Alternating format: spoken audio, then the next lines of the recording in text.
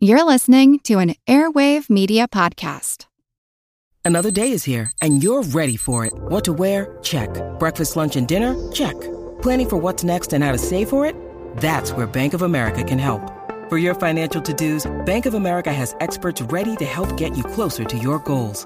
Get started at one of our local financial centers or 24/7 in our mobile banking app. Find a location near you at bankofamerica.com/talktous. What would you like the power to do? Mobile banking requires downloading the app and is only available for select devices. Message and data rates may apply. Bank of America N.A., member FDIC. When you need mealtime inspiration, it's worth shopping Kroger, where you'll find over 30,000 mouth-watering choices that excite your inner foodie. And no matter what tasty choice you make, you'll enjoy our everyday low prices, plus extra ways to save, like digital coupons worth over $600 each week. You can also save up to $1 off per gallon at the pump with fuel points. More savings and more inspiring flavors make shopping Kroger worth it every time. Kroger, fresh for everyone. Fuel restrictions apply. This is Todd Tressiter from FinancialMentor.com. Hi, this is Karsten from the Early Retirement Now blog. This is Steve from Think Save Retire. This is Carl Jensen. And this is Doc G. And today we're going to earn and invest in learning about risk.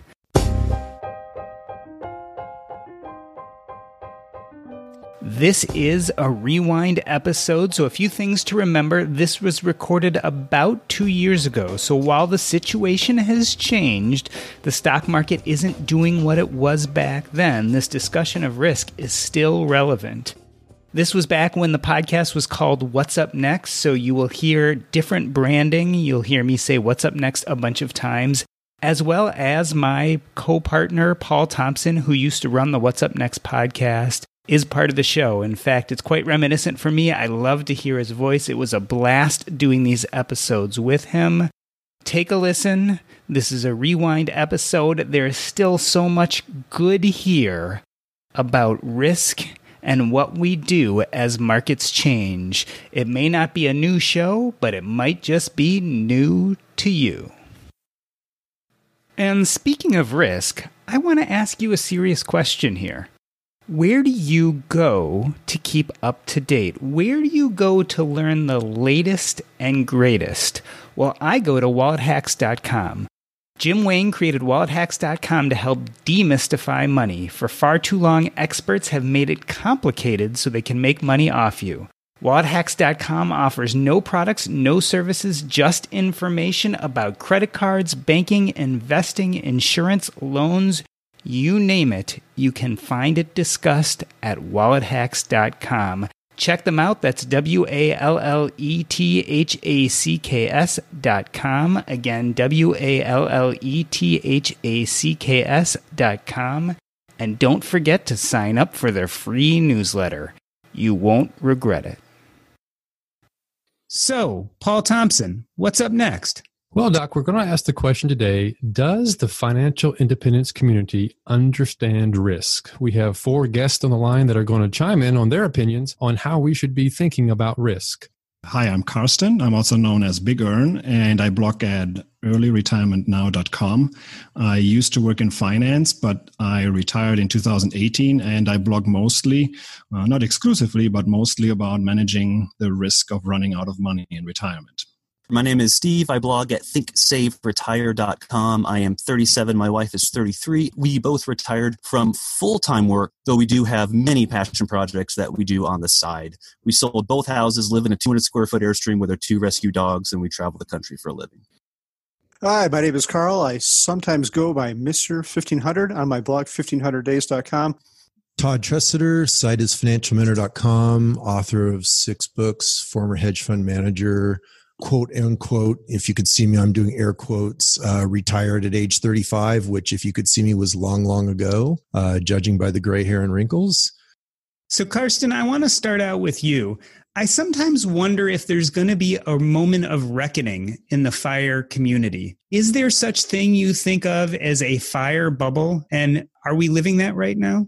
I mean, we almost had one, right? In December, we saw S&P 500 drop almost 20% from peak to bottom. And so lots of people got nervous about that. And you would think that if something relatively modest like that, a 20% drop peak to bottom is not unheard of. We see that every few years on average. So if something like that already gets people nervous, then it's probably in the next recession, the next bear market, it's going to look a lot worse. So people could have potentially gotten used to this 10-year-long bull market. So what happens if that changes, right? What happens if we have, say, a repeat? I don't think we're going to have a repeat of, say, 1929, right, where the stock market drops by 80-something%. What would be the feeling in the FIRE community if, say, we have flat returns for the next 5 years, 6, 7, 8 years, and then we have a recession after that? So something like a repeat of, say, 1965 to the mid-70s, and then a recession in the mid-70s, another recession in the 80s. It doesn't even have to be something really drastic where everybody realizes it right away that this is going to be trouble. It could be something really slow, right? Like cooking a frog, right? You don't throw the frog in the hot water. You just throw it in the cold water, and then you slowly heat up the water. There are multiple different scenarios that you could come up with, and this would basically impact the part of the FIRE community that's relying on their, say, 100% stock portfolio or 75% stock portfolio, 25% bond portfolio. I mean, we could see that people realize that things will change over the next few years. Steve, Karsten brings up a big point. This financial independence community has really grown by leaps and bounds during this bull market. Do you think the newcomers to financial independence who are making their way towards early retirement, are they emotionally ready for a real downturn? Emotionally ready? That's a good question. I like to think they are, but I think a lot of people underestimate the flexibility that they have when things do turn south. It's really easy to be retired early when things are great. We're all making money hand over fist, as we have been for the longest time, for the exception of November and December. But when things don't turn out quite as you expected, or when things do turn south, there are a number of things that we can do as people in general to start to either increase our income through side hustles and passion projects and things like that, or decreasing our expenses through just changing the way you look at money. And let me take a very step-by-step approach through your expenses, one item by one item, and really eliminate everything that you don't absolutely need. So I think the best way to answer that question is emotionally, I'd like to think that they are, but I am a member of relatively recent early retirees in a good market. So I really can't speak from personal experience with a really heavy downturn here. I think that sooner or later, we're really going to come to that conclusion that, well, we're either ready or we're not. But nothing is ever for certain. This isn't a one-way street. That if things do turn south, there's usually always something that we can do to make sure that we're not living on the street. So Todd, this makes me think a lot about you. You've been in this financial independence space for a lot longer than most of us. And we talk about whether people are emotionally ready for a downturn, but the bigger question also becomes, are they fiscally ready for a downturn? Can you save and frugal yourself through a downturn? Can you side hustle yourself through a downturn? Are these possibilities we should be leaning on? Yeah, of course. I mean, there's all kinds of flexibility that people can pursue. I would agree with Steve. There's a lot of different angles you can pursue, but I don't think that's the really key question here. You know, I think Karsten was hitting it earlier. You know, on the back of a 10-year bull market, there's always a bubble. It's the definition of what we've been through. And when you get to peak valuations are correlated with expected returns over a 7 to 15-year time horizon. That's also coincided with peak low interest rates. I guess that's an oxymoron. I got that backwards. But anyway, record low interest rates, peak bond prices. And so you've got very low expected returns going forward. And unless people have a fair good depth of experience of understanding how this stuff works, I would say most people are really not prepared. I remember when, I did that Choose FI interview, which you guys will probably mention. And then I wrote the January 27th post as a follow-up to that on my site, January 27th, 2018, bubbles everywhere. One of the things that I noticed in the Choose FI forum, which I thought was really interesting, was they had done a self-poll of what percentage of people had what asset allocation. And it was like 90+% of the people had 90+% in stocks and index funds. And I just looked at that and went, wow, this is like no concept of risk management at all, given valuations. And, there were several other indicators. So, yeah, there is a real risk. I think the Choose FI community has been taught a certain very narrow understanding of investing and savings and understanding stuff. And that was what I wanted to mention or wanted to explain when I went on the interview that day, was I was trying to broaden the scope and deepen the understanding a bit. And so, yeah, I think that there is some level of risk that's not properly understood. Carl, I think a lot of us in this community sometimes wish there was an easy button. And so it sounds and feels really good to say, aha, I can read a little bit, I can study up, I can follow some blogs and podcasts, and I can get this enough to make it okay. But then I hear people like Todd and Karsten talk, and I realize that there's a lot of detail that I probably don't have as good of a grasp on as I should. So it's a big question. Do you think we in the financial independence community have the depth of knowledge necessary? I think we do, but there's a quote I like to think about with questions like this, and this one comes from Warren Buffett. I heard him say this once at one of the Berkshire Hathaway meetings, and his quote was, "We'll see who's wearing pants when the tide goes out." So the way I think about this is Mr. Money Mustache, who's probably the biggest financial independence blogger, just started blogging in 2011, and since then we've had this huge bull run. We've had a couple minor pullbacks, but then we've bounced back right away. So we really haven't seen a big financial downturn happen that's really going to test people. So I think the financial independence community is they're going to handle a little bit better than the general population, but there's still going to be people who freak out about it. One thing I like to point out is that investment styles change with time. And what's popular is often just fashion. And so, for example, right now, the kind of general consensus is low-cost passive index asset allocation. And there's a truth behind that, and that's how it became consensus, which is low cost matters. It matters a lot because there's a compounded effect to costs. And so that's proven. It's well documented. There's no argument here. But the passive part is arguable, and that's part of where I've stood apart a little bit, is advocating not necessarily passive. And so I like to point people to a book back in 1935 that was the bestseller, just as like right now you've got J.L. Collins' book is a bestseller, which is advocating passive approach, and so many other books out there that are advocating passive approach, Bogleheads, et cetera. If you look at Your Battle for Investment Survival by Gerald Loeb, that was a top business bestseller back in 1935. Now, you have to get that context. That was after the Great Depression. And if anybody was going to try to publish a passive indexing book back in 1935, they would have been laughed, and the book would have sold probably one copy, and that was to the author's mother. You got to understand that these investment strategies that come in vogue are a reflection of the consciousness of the time. And because we've had a great bull market in bonds and stocks that began on the back of the inflationary and the Volcker era, you've got that setup for a great bull market that continued through the 90s. And then every downturn was met with Fed policy because they were deflationary downturns, and that allowed a very specific approach to Fed policy, which then created rebounds or V-bottoms. And so everybody's been trained to buy the dip, and everybody's been trained a certain way on investing. And you got to understand that these things have long cycles and they do change.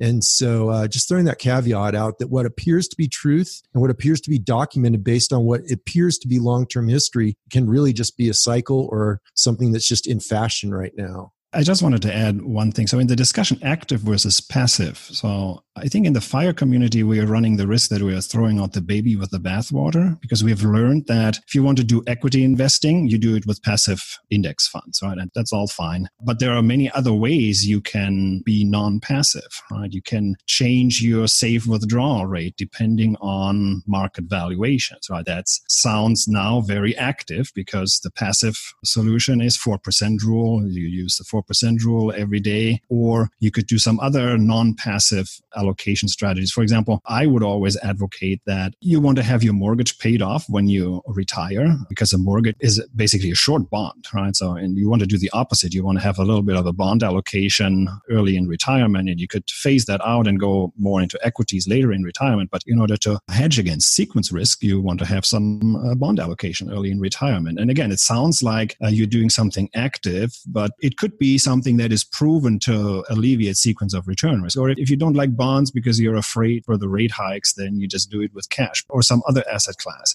there are many different ways to be non-passive. And just because we have been trained that passive investment in the intra-stock allocation could be futile, and we all want to be index fund investors, doesn't mean that we have to be passive everywhere else. Play off that too. Most passive index investing isn't even passive. The S&P is not a passive index. It's an actively managed index that's really a proxy for growth. And so, when you passively index into the S&P 500, you're really actively investing in a growth index. Steve, as I hear this conversation, this passive versus active, I've noticed in our community, when you start moving away from certain keywords like passive, the community gets anxious. And in fact, there's a lashback. And I would say that probably Karsten has felt that when people look at his safe withdrawal rate series and kind of look at him and say, wow, that's complicated. And I know that Todd has also gotten that after his Choose FI interview. Why the backlash, Steve? Why are we so uncomfortable with this idea that we can't just set it and forget it? People want everything to be easy, and it's not necessarily going to be. So one way that we look at this issue is, for example, the safe withdrawal rate, the 4% rule. I actually don't like the term rule because that implies that you always have to obey it. So for us, every single year, we essentially take a fresh look at our finances, a fresh look at the market and how things are going, and we effectively reevaluate whether our safe, quote unquote, withdrawal rate is still going to work the next year. And that, like you said, really is where we go from passive to active. And I think you can be passive to some degree, especially when the market's good. But I would heavily encourage you not to necessarily rely on that. Instead, just take a yearly approach. Make sure that every single year your financial situation still makes sense for you. And then if you do have to make changes, that might mean cutting back, or that might mean you could spend more now because you made a little bit more money in the previous year. I mean, that is certainly something that happens as well. People want to believe that this stuff is simple. And at a core level, it is. There's certain things that are simple that you can grab. Like 4% rule has some validity to it. As Karsten has well documented in his work, there's a lot of nuance to it. There's a lot of angles on it. And I think that's the thing I was trying to bring into the conversation on that Choose FI episode was the idea of nuance. It's like people run around and they throw terms around, but they're not real clear what they're saying. So for example, bear market, right? A 1987 crash isn't going to hurt the FI community, right? Because if it hammers down and then it bounces back like that 87 crash did, that's not a problem for a passive portfolio. What's a problem is when you're drawing out of a portfolio after what I call a prolonged flat spot, which is often coincident with bear markets. They create effectively a flat spot where you go down, takes a few years to go down, takes a few years to recover, you bounce around for a while, sandpapers people to death, and then 10, 15 years later, you look and you got no returns and you've been spending 4% a year and you're down 50%. So what I was trying to do is throw out some nuance in the conversation, that we want things to be simple. So we hear these simple truths and we glom onto them and say, hey, investing is this simple, or spending rules are this simple, or FI is this simple. And what happens is reality is nuanced. There's an inherent complexity. And you can look at kind of run a common sense test on this. Think about any aspect of your life that's important that is optimized through the passive approach, right? Whether that's relationships, career, anything else, spirituality. I mean, you want to name it. There's absolutely nothing in your life that's optimized through a passive approach. Why would investing be any different? Carl, you've mentioned before that the media is exactly opposite. The media goes through every reason why the safe withdrawal rate of 4% won't work. And it seems like our community just pushes back and says, no, of course it always will work. I mean, are we missing some of this nuance, Carl? I think the financial independence community tends to be more positive. So that's one part of it. But I think the other part of it is humans have negativity bias. And if you don't know what this is, it means humans gravitate towards a negative outcome. So if you're presented with 98 happy outcomes and 2 bad ones, you're probably going to focus on the 2 bad ones. So I think that hinders us. It doesn't help that bad news stories and negative things get clicks too. If MarketWatch was always like, hey, everything's going to be great, everything is happy, happy, joy, joy, people are going to click on those. People click on the stories that say why you're likely to fail in early retirement or how the 4% rule is going to doom you. And I think that's what makes it different. So I'm trying to process this through the lens of the 90% equity allocation through passive index funds. And I'll use the word passive in the context that I think you know what I mean by that. What is a listener of this supposed to take from this nuance? Because I like the word nuance, that it's not as simple as we sometimes make it out to be in the FIRE community. There are nuances, but what's the alternative? Well, let's go ahead and take what Carl was saying. 4% rule, I mean, nobody's done more work on it than Karsten, but if you look, like Wade Pfau documented very clearly, the 4% rule fails 100% of the time on international data. And so if you look and say, well, we create this 4% rule based on U.S. data for the U.S. data that we have. And then the U.S. was the economic prom queen of the world over that time period. And so you go, well, that may not necessarily be a proper sampling of data. That's an example of a nuance, right? So you can say mathematically with truth what the number is based on U.S. data. And you can do different types of research with it, different samplings of the data. You can do different things. Then you go and you say, well, it didn't work on international data. Is that what I should be applying? What is the real safety factor? And then you start correlating it and you go, well, what are the correlations of the safe withdrawal rate to valuations at the beginning of the holding period? What are they to interest rates? What are they to inflation rates at the beginning of the period? And I'll let Karsten take it from here, but those are examples of nuance. You take a simple rule and then you bring in the inherent complexity that underlies that rule. In other words, there's a simplistic, superficial understanding, which is where most people stop. And then there's a deeper understanding where you get to really understand the depth of it. And that's where I'll let Karsten take it. So one example of the difference between a shallow and a deeper understanding is talking about probabilities and failure probabilities, right? We've all seen the Trinity study, right? And then people look at the Trinity study and they say, oh, if I do 4% rule, I have a failure probability of X%. And then some people say, oh, it's at 4%, it's a 3 or 4% failure probability.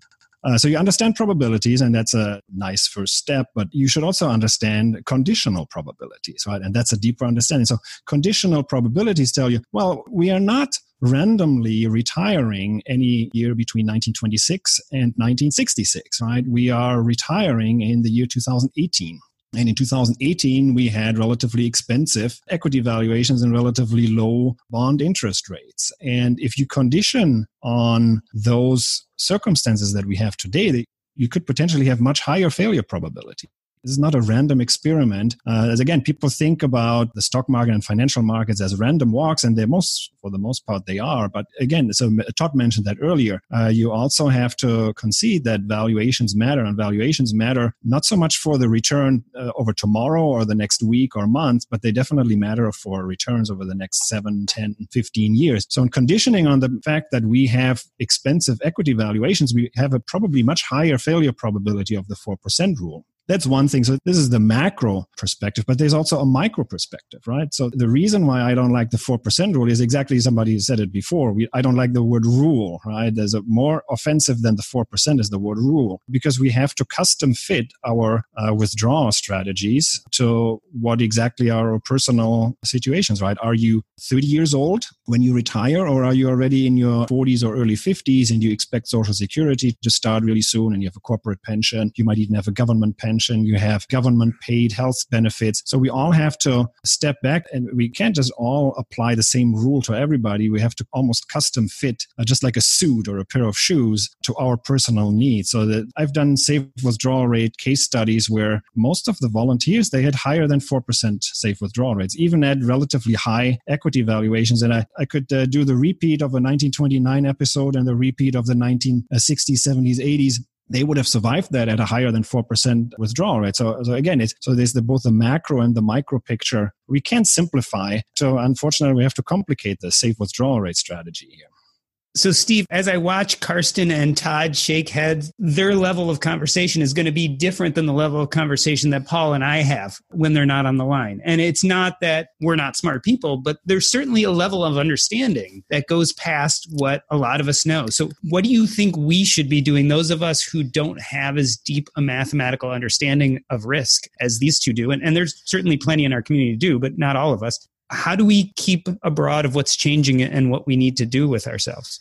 Well, I think you read my mind because I was thinking the exact same thing. Both Karsten and Todd are way smarter than I will ever be. And there are a lot of financial terms being said here that go, quite frankly, over my head. And I don't think I am necessarily the odd one out within the larger financial community. They just won't have a concept of everything that we're talking about here. So what do just the regular people who don't like their jobs, who want something different in life, who want to retire early or achieve financial independence, whatever that happens to look like for them, what do people do? Where do they start? How can they approach this in a way that makes sense to them, that doesn't go right over their heads as well? So as far as I'm concerned, really it all comes down to your risk tolerance.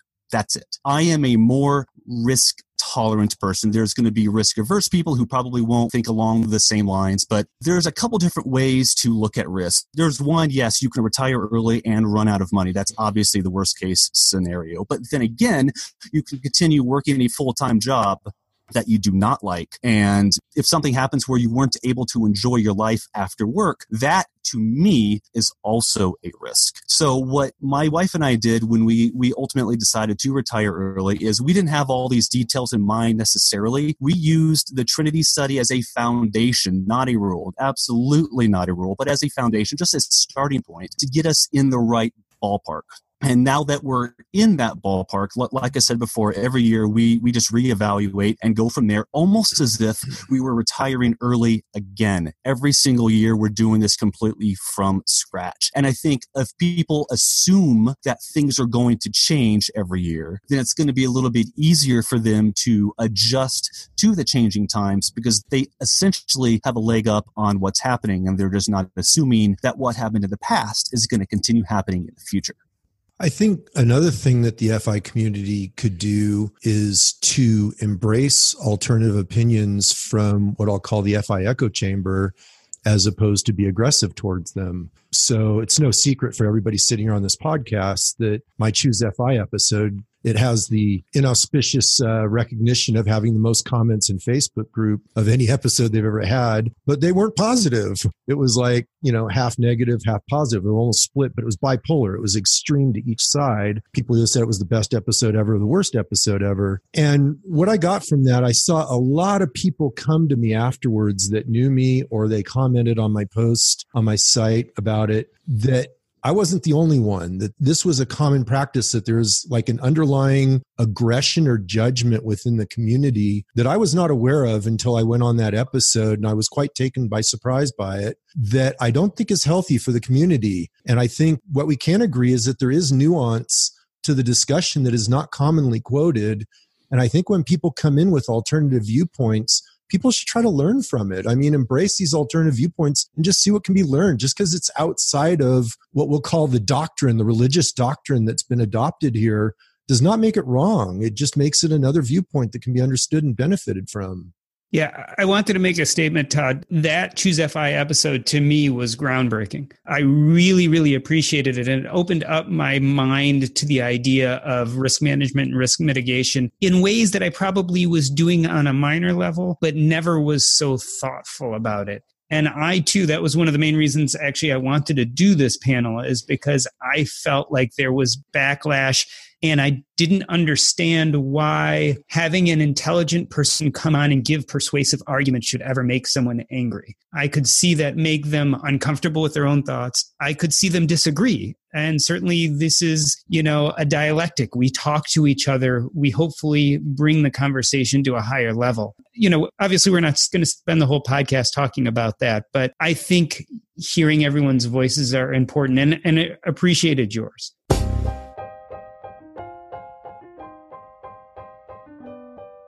In the first half of the show, Carl, Todd, Karsten, and Steve talk about how we may be misunderstanding risk. After the break, we discuss the safe withdrawal rate and how people might be being a little too conservative. But first, are you tired of spending time on spreadsheets to manage and keep track of your investments? Passive can help you invest, rebalance, and keep track of your accounts so you can get rid of your spreadsheets. Once you set your portfolio, Passive will do all the calculations to keep it balanced, send you notifications when your portfolio needs attention, and you can even place your trades across multiple accounts at the click of a button. Passive helps you keep a balanced portfolio in your brokerage account with ease. It's like being your own personalized robo-advisor. Check them out at passive.com/EAI. That's PASSIV.com/EAI.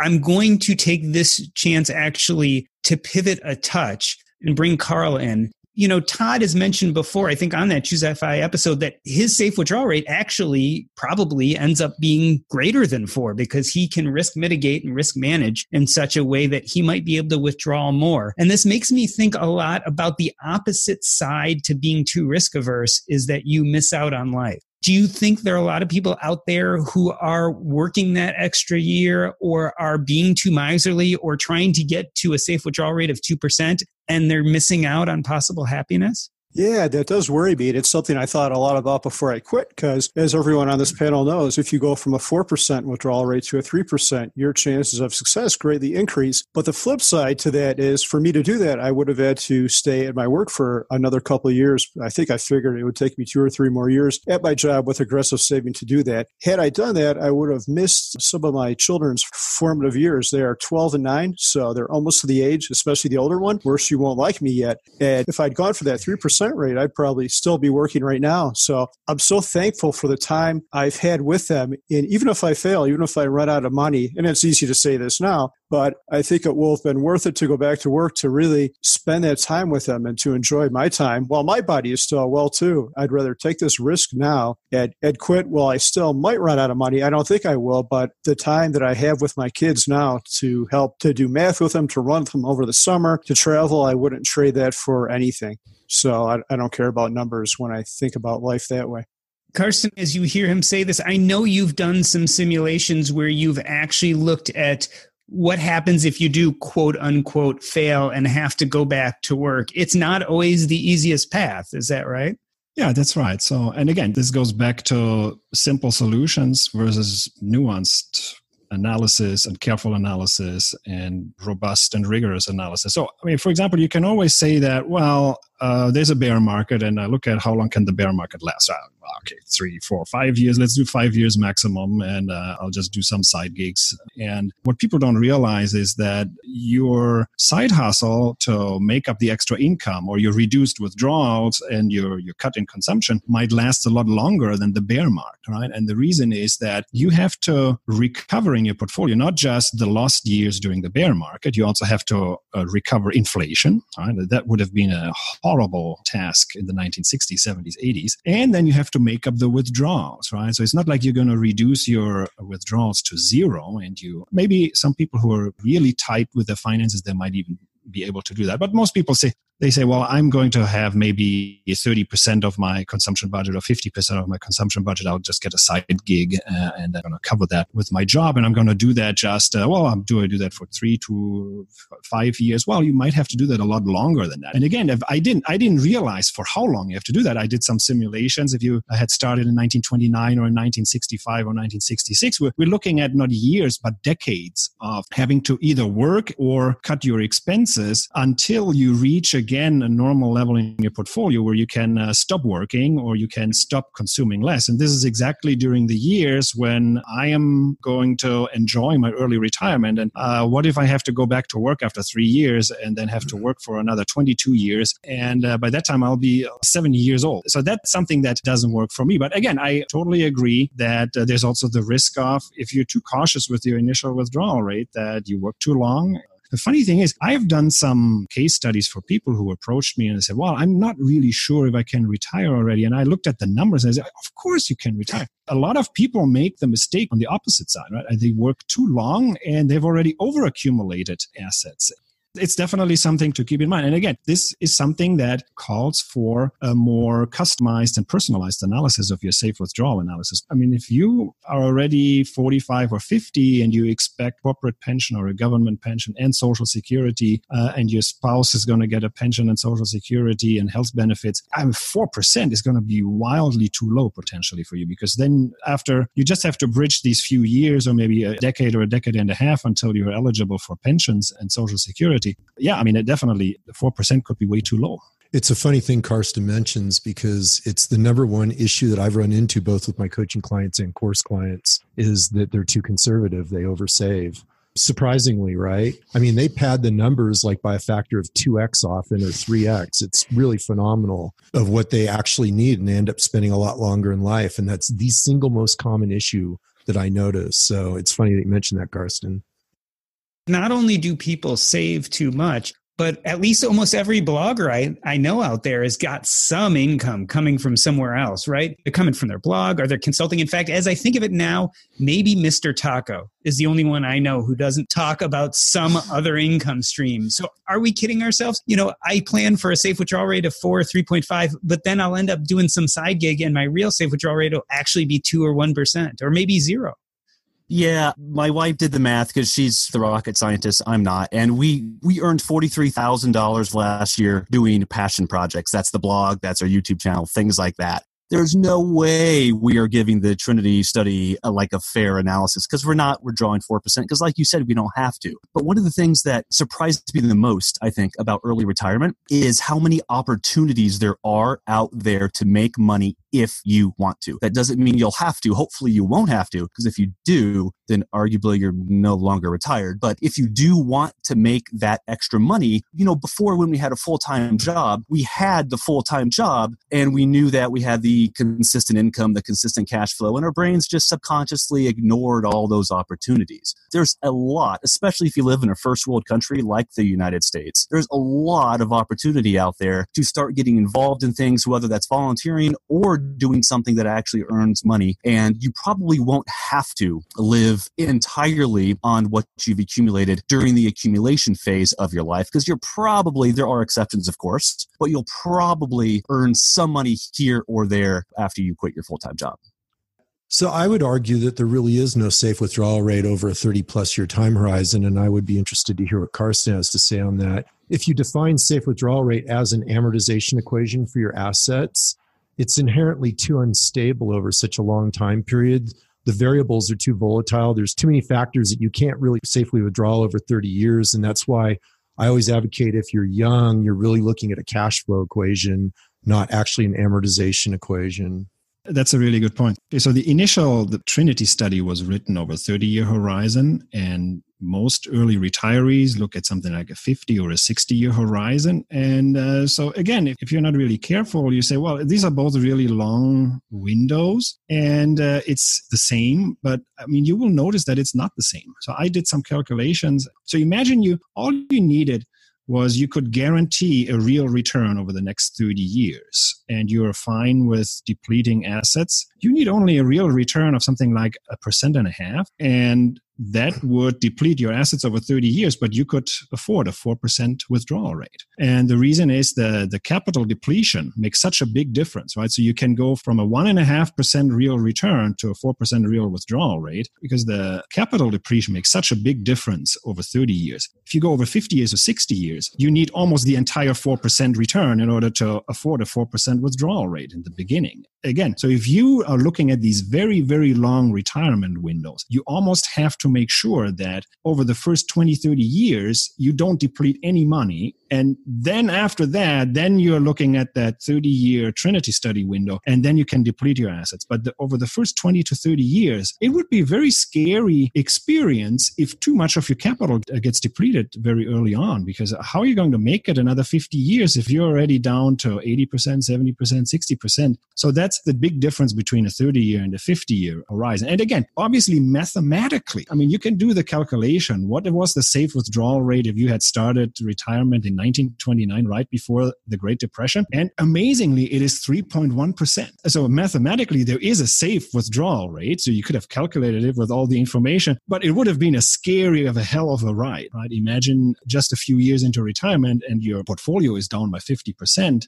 Again, you didn't know that you're going to make it last with a 3.1% because you never know when that recovery starts. And the same episodes, you could have looked at the 1965 and 1966 retirees. Again, the reason why they is no quote unquote really safe withdrawal rate is that you don't know how scary the episode is, even in the episodes that would have eventually succeeded, right? I use this analogy, Trinity Airlines, and 3% of their flights crash. And what makes you think that the other 97% are all smooth ride? And probably 47 of the other 97, we're also going to all fear for our lives. So this is not a 97% success rate. This is maybe only a 50% success rate. The other 50%, either you fail or you have a really scary ride where, again, you probably go back to work and you see your portfolio depleted by so much. And again, so it goes back to Todd's point. In the beginning, over a very long horizon, you have to target capital preservation, and depletion isn't going to work over a 60-year horizon early on. Yeah, basically the way I teach it, I'm agreeing with Carson. I'm just going to use different language. You can really only amortize over about the last 20 years of your time horizon safely. Much longer time horizon than that, the equation's terribly unstable. And then the other thing I want to do to bridge this conversation, because I know we were bringing in other income streams and things like that, is that one of the key concepts in risk management that I see differently from a lot of people talk about asset diversification, but I really think it's really key to talk about source of return diversification, which is very different. You get it from different assets, but you don't necessarily get it from asset diversification as it's commonly taught. People think of diversification as a risk management tool where they talk about, let's get different mutual funds, let's get different stocks, things like that. But then you're still carrying market risk. And the thing about conventional diversification as it's commonly practiced is it works the 95% of the time you don't need it, and it fails miserably the 5% of the time you actually need it to work. Whereas when you diversify by some of these other things like Steve was talking about and Carl was talking about, where they're bringing in other sources of income, those are different asset classes, right? So there's really three asset classes we work with in our financial independence, which is the business asset class or business entrepreneurship, real estate, directly owned real estate, not REITs in this case, because REIT is a paper asset. And then you've got paper assets, which is stocks, bonds, mutual funds, and ETFs your broker will sell you. And each of those has different risk profiles as an asset, but then within each asset class, you can get different sources of return, which can greatly manage your risk exposure. So I'll leave it with that and let you guys run with that one. Carl, I want to swing it over to you. I want to make sure we don't end this conversation without talking about other types of risk. It's really easy to talk about the safe withdrawal rate. It's really easy to talk about sequence of returns risk. But in this community, we face what I like to call black swan events, which you guys all understand are rare and unlikely events. But I also think there's something called white swan events. I usually define those as financial catastrophes that are common, that we're all at risk for. God forbid that I channel Susie Orman here, but do we think enough about the white swans, the divorces, the healthcare crises? Are we protecting ourselves from those things? Or just the periodic bear markets? Yeah, I think so. I'm trying to think of specific examples. Most of us have health insurance. We're not foolish enough to live without insurance and things like that. I have enough money to cover me if my furnace goes out or the roof goes out. But I want to talk about something else kind of related to this. People always talk about all the bad stuff that can happen if you retire early. How about talking about the bad things that can happen if you don't retire early? And I like to use myself as an example. I had a very stressful job. I wrote software for a medical device. I like to tell people I had this black cloud over my head all the time because any day they could find a bug that happened 15 years ago. I could be sued if I did it. If they could prove malicious intent or gross negligence, I could actually be in prison. So at the time I left my job, I weighed over 180 pounds. My blood pressure was slightly over 130/80, which is now hypertension. So since I left my job, I've lost almost 25 pounds. I'm no longer hypertensive. So my life is drastically improved because I don't have a job. So I'd like people to think about that instead of focusing on all the bad things that could happen because you leave your job early, try to focus on the good things that might happen. And Steve mentioned some of this too, all the opportunities that come your way. My wife actually went back to work in a roundabout way because I left my job and she got a job because of one of my side hustles, which she loves. So all kinds of great things that you never would have planned for, that you never would have had the mental bandwidth to consider because you're so busy with your normal life. These things come your way. And it's pretty amazing. My life is nothing what I expected it would be in early retirement. We just bought a co-working space too, and that would not have happened if I would not have left early. So to answer your original question, I think there are definitely risks that could affect us, but we're all smart about it. I think of my worst case scenarios, like if I had some massive health issue, like I needed a transplant. I happen to live in Boulder County in the United States of America, which is a pretty well-off place. So in a worst case scenario, if I needed some kind of transplant, I could probably go to another country to get that done for much cheaper here. I don't think those things will happen, but deep down, I have backup plans for my backup plans. And we really didn't even talk about the idea of mini retirements, or Todd touched on the alternate asset classes and building multiple streams of income. There are a lot of other points that we could pull on in this conversation, but I'd like to keep it honed in and round out this conversation with this idea of understanding risk and what are most of us missing. And I say us by the knuckle draggers like me out in the blogosphere who are the followers of the FIRE movement and who are following along, trying to make a life plan. What should we take away from this? I'll give each of you a chance to share your thoughts on what should we be doing that isn't necessarily as simple as it's made out to be. What's the nuance that we should take away from this? Steve, I'll give that to you, please. I think what a lot of us are missing is our ability to completely change our lives if we have to. One thing that I believe about early retirement is you don't have to have it exactly right. There's way oversaving, there's way undersaving, then there's that ballpark kind of in the middle. And that's where my wife and I are, and that is what I believe most people can be in.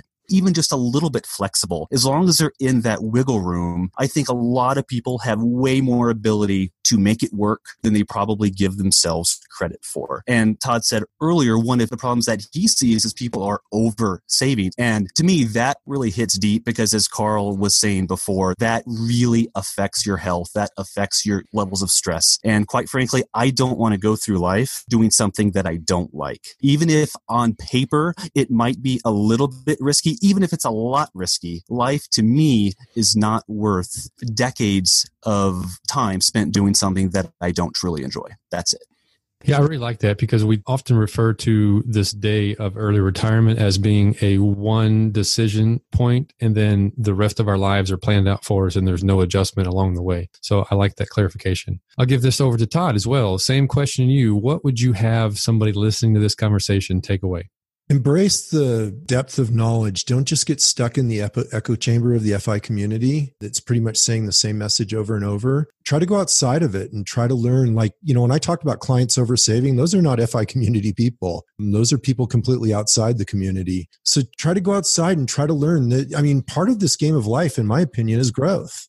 Right? And you grow through learning. And so if you love this stuff enough to pursue FI, then maybe you love it enough to take your knowledge a step deeper and learn more and broaden it and go beyond just the basic stuff that's taught. The basic stuff that's taught is not wrong. I'm not saying it's wrong, but truth is nuanced. This is just an oversimplified truth. And the reality is it's more nuanced than that. And so embrace that and go for it. Enjoy the journey. It's a wonderful adventure. There's amazing stuff to learn. Carson and I are junkies on this stuff because it's really cool stuff.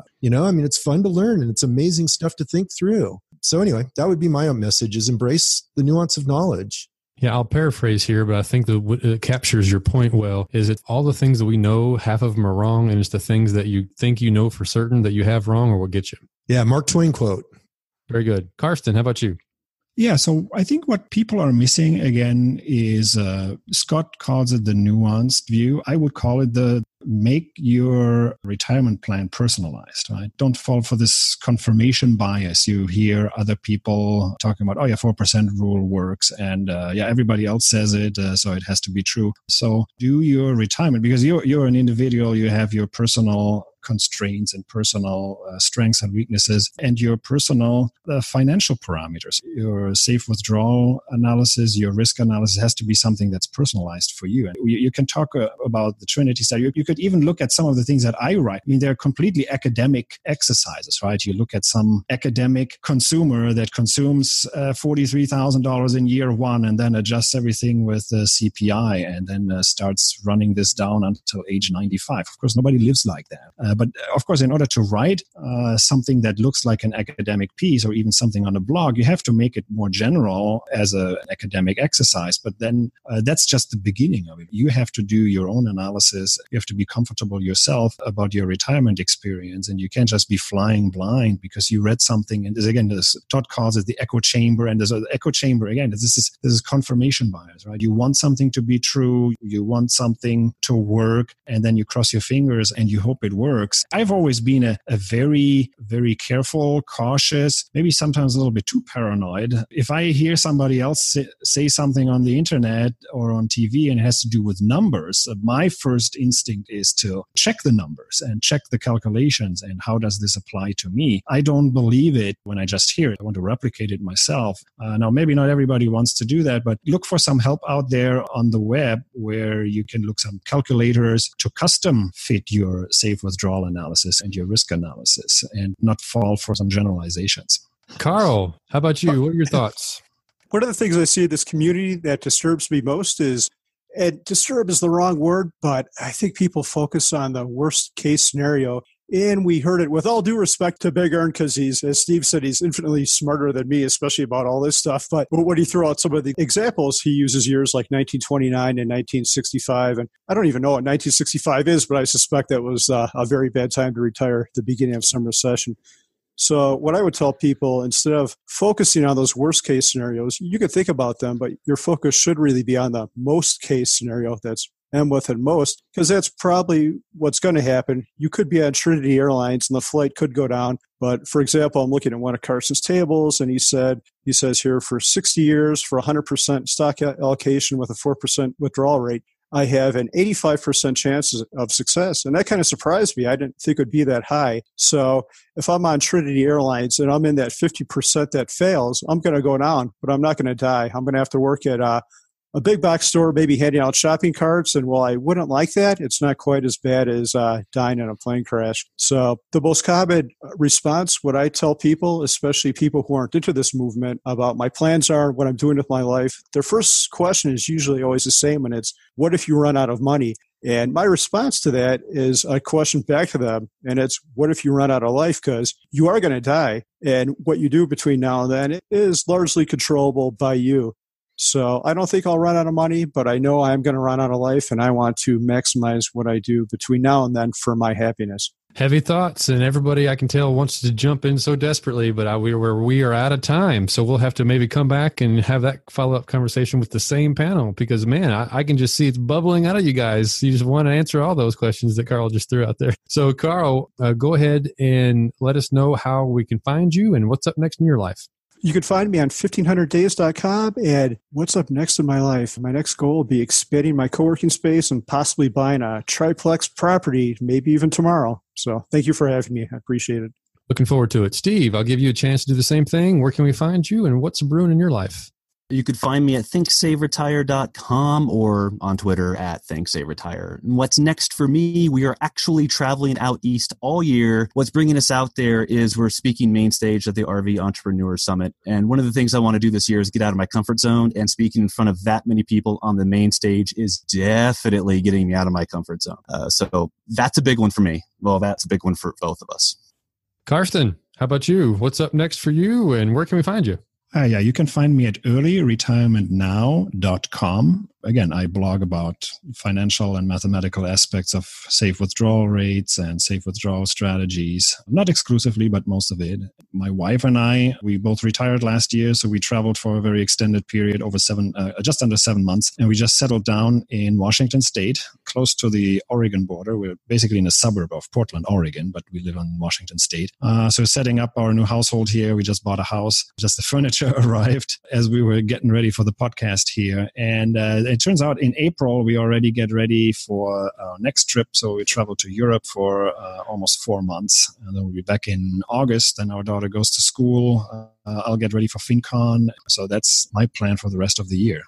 Wonderful. Thanks for coming out. Todd, last words from you. Where can we find you, and what's up next in your life? So Todd Tresidder, financialmentor.com. It's advanced investment strategy, advanced retirement planning, advanced wealth building. So I don't do any of the mundane personal finance stuff. It's just all kind of more advanced stuff, next level stuff. Just came from Carl's neck of the woods, had a fun ski trip in Colorado with a bunch of FinCon friends, and heading out to Japan at the end of the week for the next ski trip. So that'll be fun. When I get back, I'll continue. I'll publish my 7th book.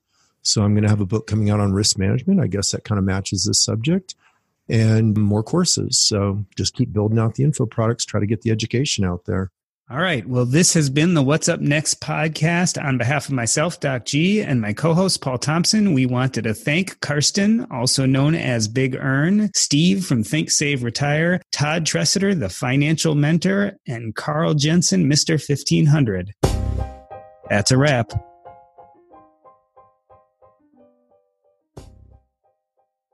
It is not the critic who counts, not the man who points out how the strong man stumbles or where the doer of deeds could have done them better. The credit belongs to the man who is actually in the arena, whose face is marred by dust and sweat and blood, who strives valiantly, who errs, who comes short again and again, who spends himself in a worthy cause, who at the best knows in the end the triumph of high achievement, and who at the worst, if he fails, at least fails while daring greatly, so that his place shall never be with those cold and timid souls who neither know victory nor defeat. Theodore Roosevelt. Bear with me for a moment, because this is going to be a little bit vague. I did something the other day, something that I hadn't had the guts to do for decades, and yet it was of great importance to me. And looking back, I realized that I'd always put it off because I was too busy. Because life was going on, because I had to make money.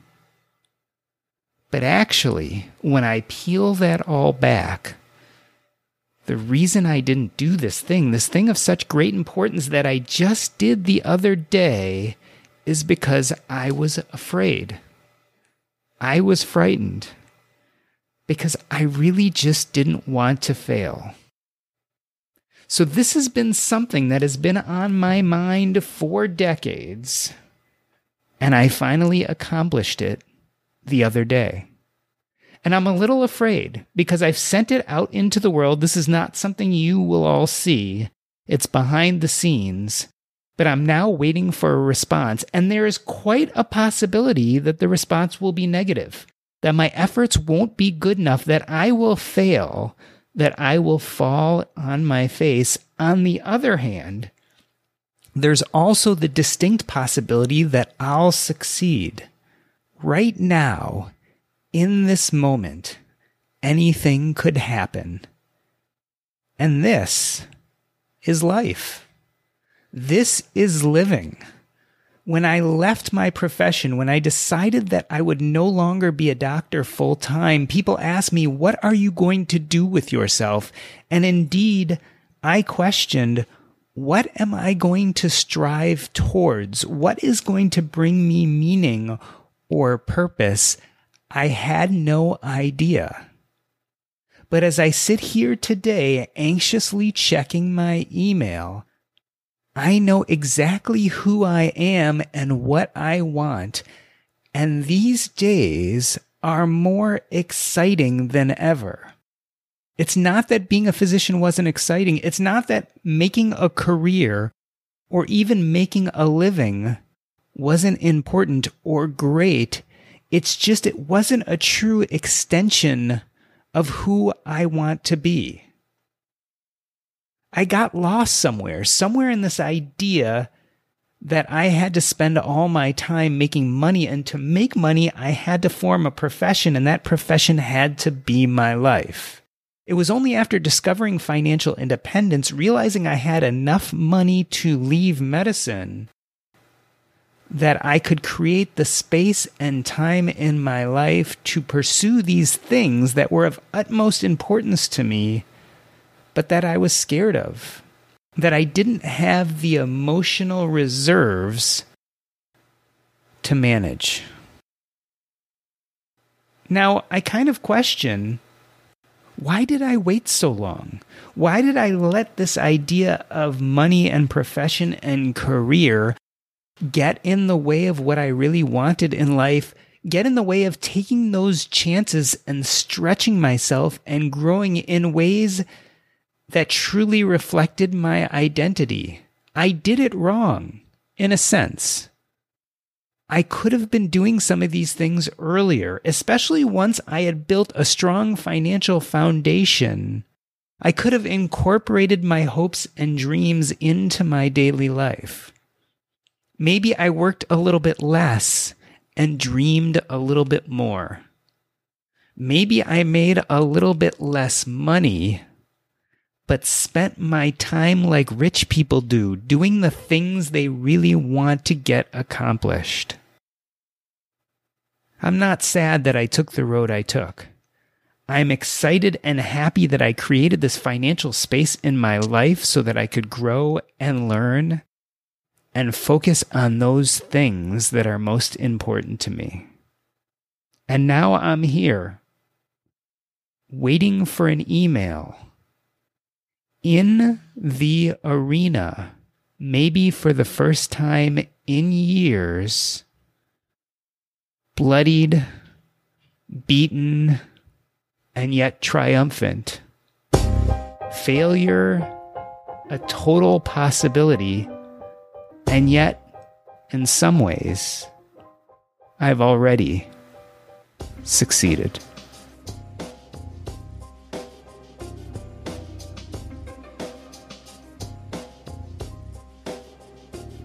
I could see Todd several times. He'd pop up. He wanted to jump on Carl. No, I'm just touching my back, man. I'm moving around. Actually, just as a clarification, nothing happened. Nothing happened in 1965. Damn it! There was no recession. Nothing. Basically, the market was just flat. It was just Doc being rude. I could definitely see a follow-on to this personally. Yeah. See, the problem with having 4 guests on every show is you burn through all your contacts so quickly, so you might actually do repeats anyways. Yeah, we'll have to, for sure. Totally agree. And that could be a podcast right there, Doc. Hope you didn't turn off the recording. Yeah. We do record to the end. We because we like to, make fun of everyone by putting a bloopers reel at the end. It's just my charm, man. Hi, my name is Carl. I sometimes go by Mr. 1500 on my blog, 1500days.com. But please call me Carl. Mr. 1500 sounds like some kind of evil James Bond villain. That's exactly what I've always thought about you as a villain, for sure. Maybe you're right. Guilty as charged. Tech moves fast. So keep pace with the Daily Crunch podcast from TechCrunch. With new episodes every day, this podcast will give you a quick overview on everything you need and should know about startups, new tech, regulations, and more. Listen to TechCrunch Daily Crunch now, wherever you get your podcasts. That's TechCrunch Daily Crunch, wherever you get your podcasts. It feels really good to be productive, but a lot of the time it's easier said than done, especially when you need to make time to learn about productivity so you can actually, be productive. But you can start your morning off right and be ready to get stuff done in just a few minutes with the Inc. Productivity Tip of the Day podcast. New episodes drop every weekday, so listen and subscribe to Inc. Productivity Tip of the Day wherever you get your podcasts. That's Inc. Productivity Tip of the Day wherever you get your podcasts.